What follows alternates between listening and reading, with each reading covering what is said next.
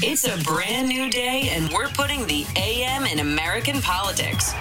We've seen the darkness of division and despair and are now jumping into the light of a bright path forward. Progress is here, and we're sharing its story with you, for you, all with the help of Signal Boost. Now, here are your hosts, Zerlina Maxwell and Jess McIntosh.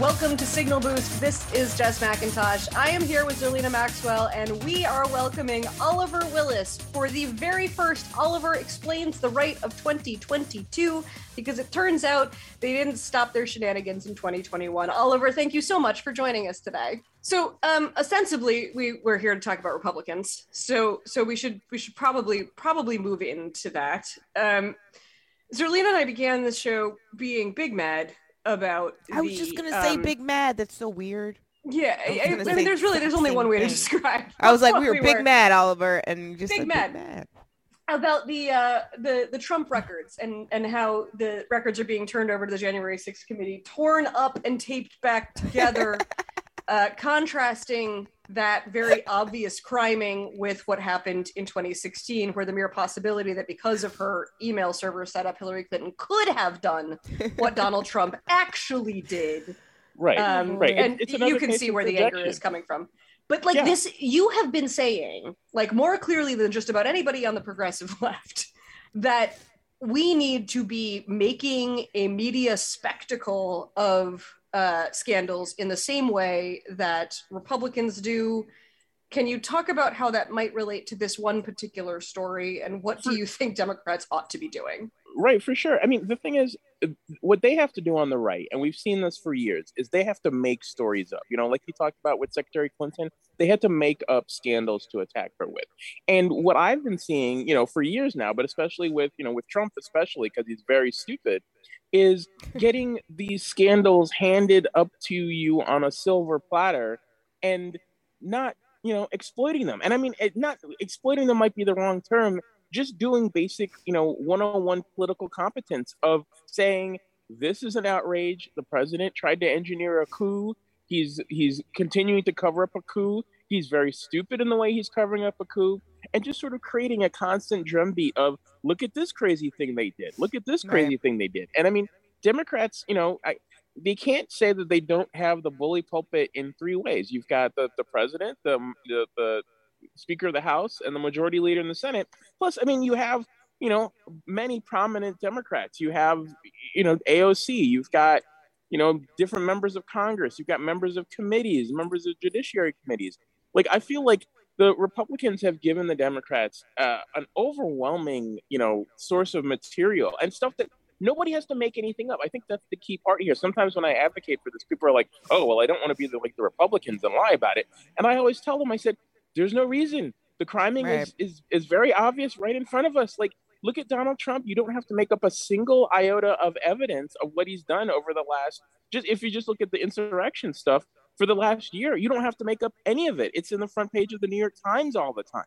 Literally, all you have to do is continue to reference it. And that's the thing. I think Democrats sometimes have this, I personally sourced it back to maybe even Watergate, mindset where, okay, well, we'll let the newspapers break these big stories, and we don't want to be unseemly and seem too crass and, quote unquote, exploit it. But that's not how things work anymore. Things haven't worked like that for a long time. Like, as you guys know, these stories, they're covered by sort of political obsessives like us, but, quote unquote, regular people, it's one day in and out and it's gone. And unless people talk about it, unless members of Congress, bring it up, unless even the president himself, the president's press secretary, unless they reference these things, it's going to be one day we'll see, oh, well, Trump destroyed records. And then by Wednesday, it's gone. And it goes into the ether because, it's a 24/7, 365 Twitter, Facebook universe. And in that world, if you don't talk about something, it's dead. And Republicans, that's the thing. Republicans understand that. Like, I mean, they have Fox News, but even aside from Fox News, if you go to any Republican member of Congress's Twitter feed right now, you'll see them talking about Biden border crisis and inflation, and even things like Hunter Biden's laptop, and about, transgender sports and all of these topics. And we look at that and like, what are you guys talking about? Why are you bringing this up? But the reason they do it is because their audience says, feed me outrage all day. And again, they have to make it up. Our side really, and that's why I think it's so easy. We don't have to make it up. It's real stuff. But I think because it's real stuff, we get caught in the, oh, well, this is real stuff. This will get covered. This will get breathless coverage because this is a real, obvious existential crisis of a scandal. We don't have to gin it up. Right. You're saying that the media is actually attuned to the performance of outrage more than the substance of the outrageous thing itself? Yeah, I would say, I mean, I think you could probably trace it back to the sort of Clinton era when Republicans first understood this thing, where you had a popular president with a great economy. And what did Republicans do? Now, granted, they were handed, evidence with the Clinton sexual scandal. But even aside from that, you look at the other quote unquote scandals that came up during the Clinton era that were completely made up.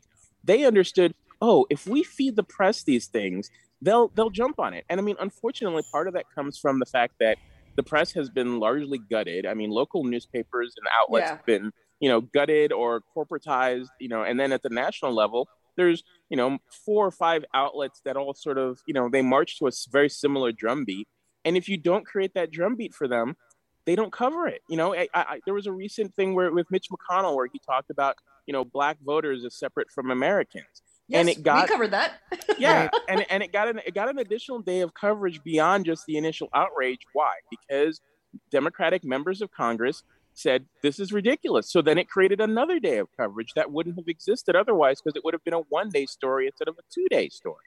And they didn't have to make anything up. They just had to say, open their mouths and attack him and say, this is ridiculous. And it, I think sometimes for Democrats and progressives, it feels like redundant. Like, I shouldn't have to say it. Isn't it obvious? But, I really want them to get over that feeling of like, no, it's not obvious. We have to feed people, yes, it feels redundant and, we don't like to do it, but if you want to be a surviving political movement, you kind of have to do it. So it's politics, though. I mean, suck it up. Also, too, it's like, the idea that what you said, the drum beat, that's what's missing. There's no drum beat. There's no, I mean, aside from maybe 3 members of the committee that I can think of, Madeleine Dean, Jamie Raskin, I can't even actually think of a third that's on TV on a regular basis. Liz Cheney, unfortunately, is on. Yeah, so but she's not even on like an MSNBC or a CNN every day. She's doing,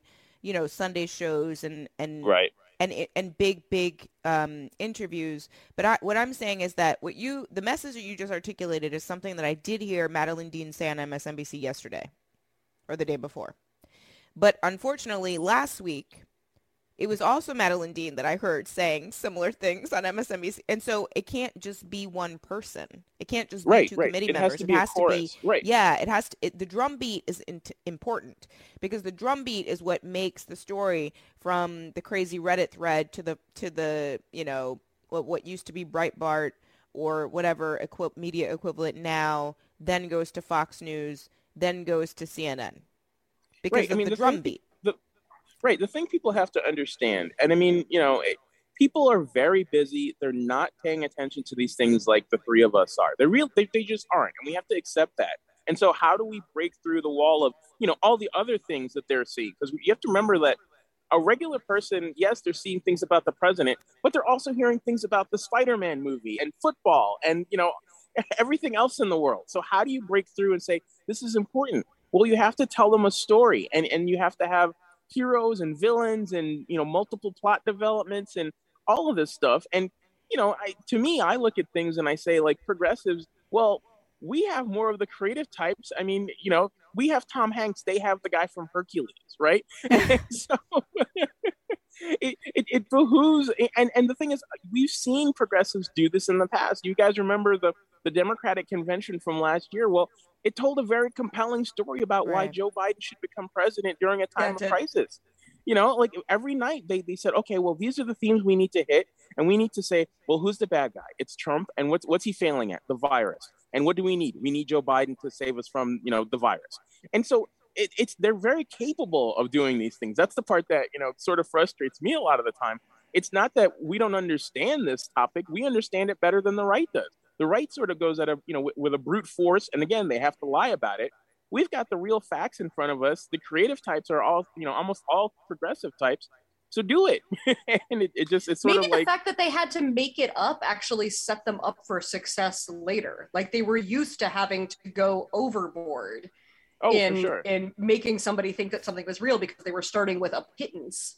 And for sure. They've been making up that these... actually did that like teach them like is that I mean, because it is weird to hear you talk about this and then to think how many campaigns I have been on, how already know that this isn't real, and they're like, yeah, but the opponent had a press conference hitting you guys for it, and we have to cover that, so we're going to cover that, so you can have your paragraph to say your thing about how this isn't real, but the story's getting written. Like I had that conversation 1,000 times while I was on campaigns. Like I know that's how it works. Yeah, these are the people that for years talked about, Bill Clinton was running drugs into Arkansas, and Barack Obama was, born in Kenya, and a million other lies about, even at a local level, as you said, about other Democrats. Like this is part of their lifeblood now. They understand, like, oh, well, we just have to make up some crazy story, and if 2 or 3 of us say it,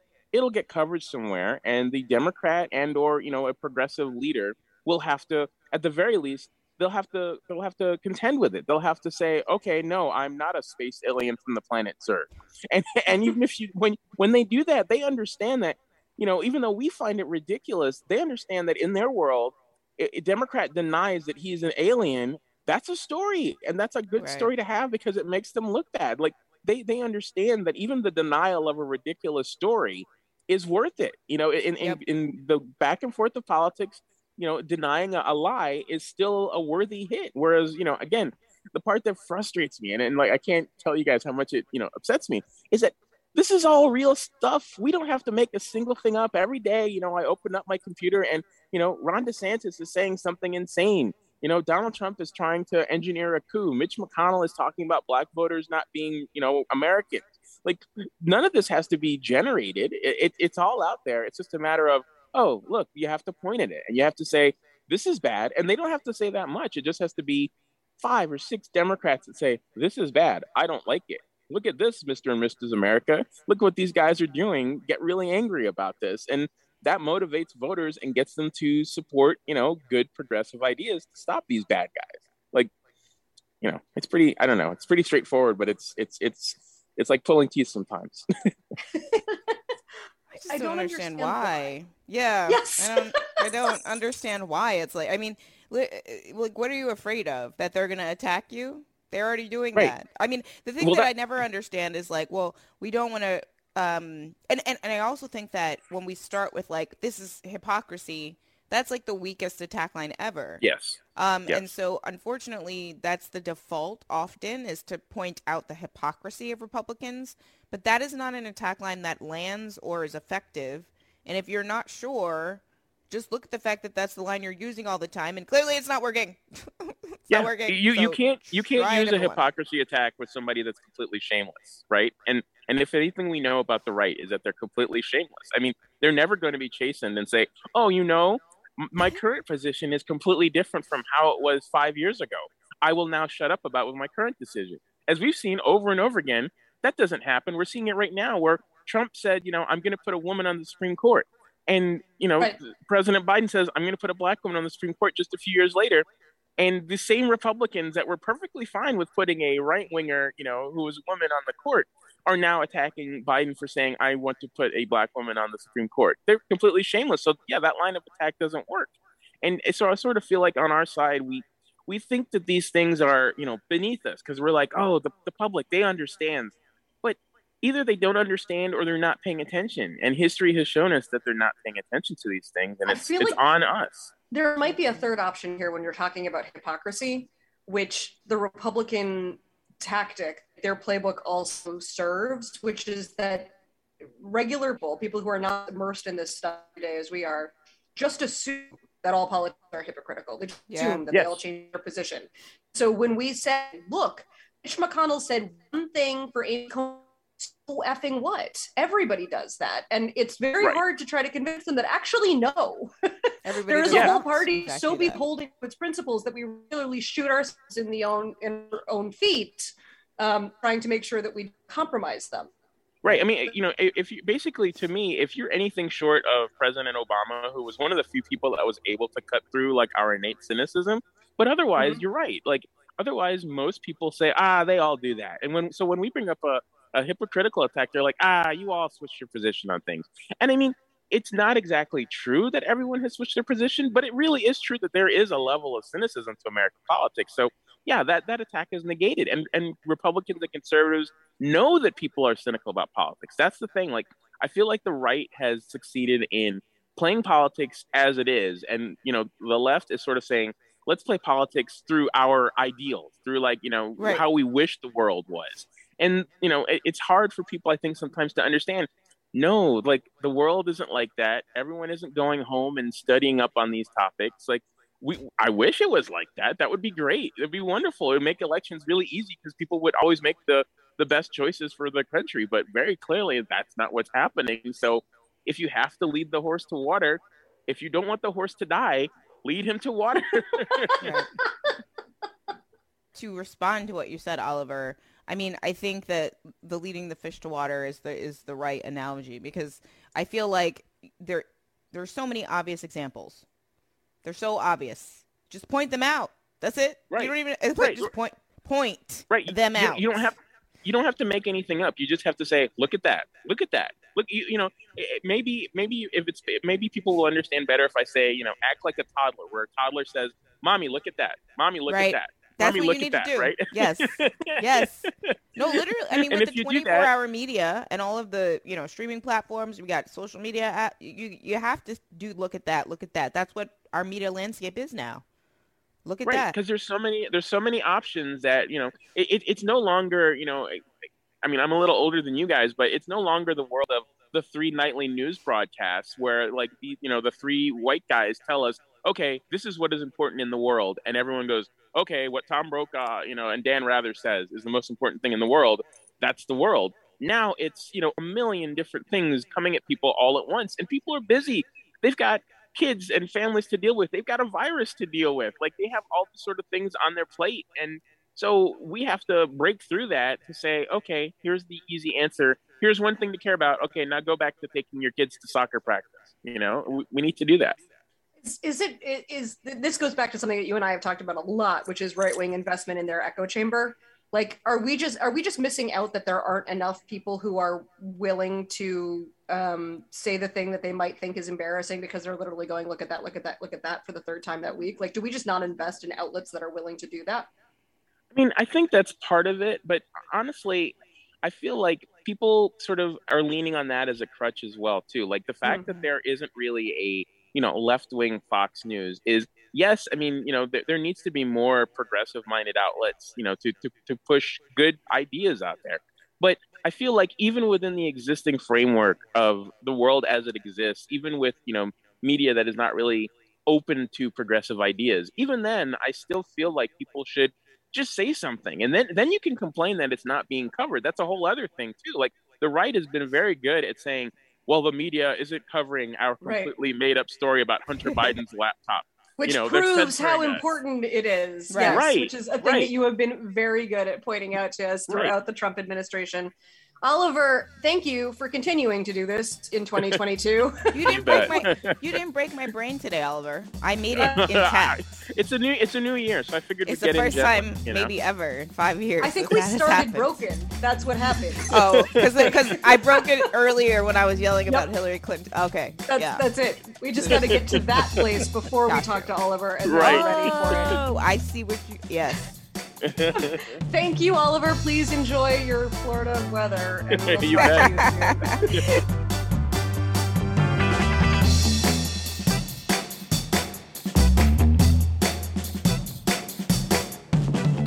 We'll be back tomorrow with another Signal Boost podcast.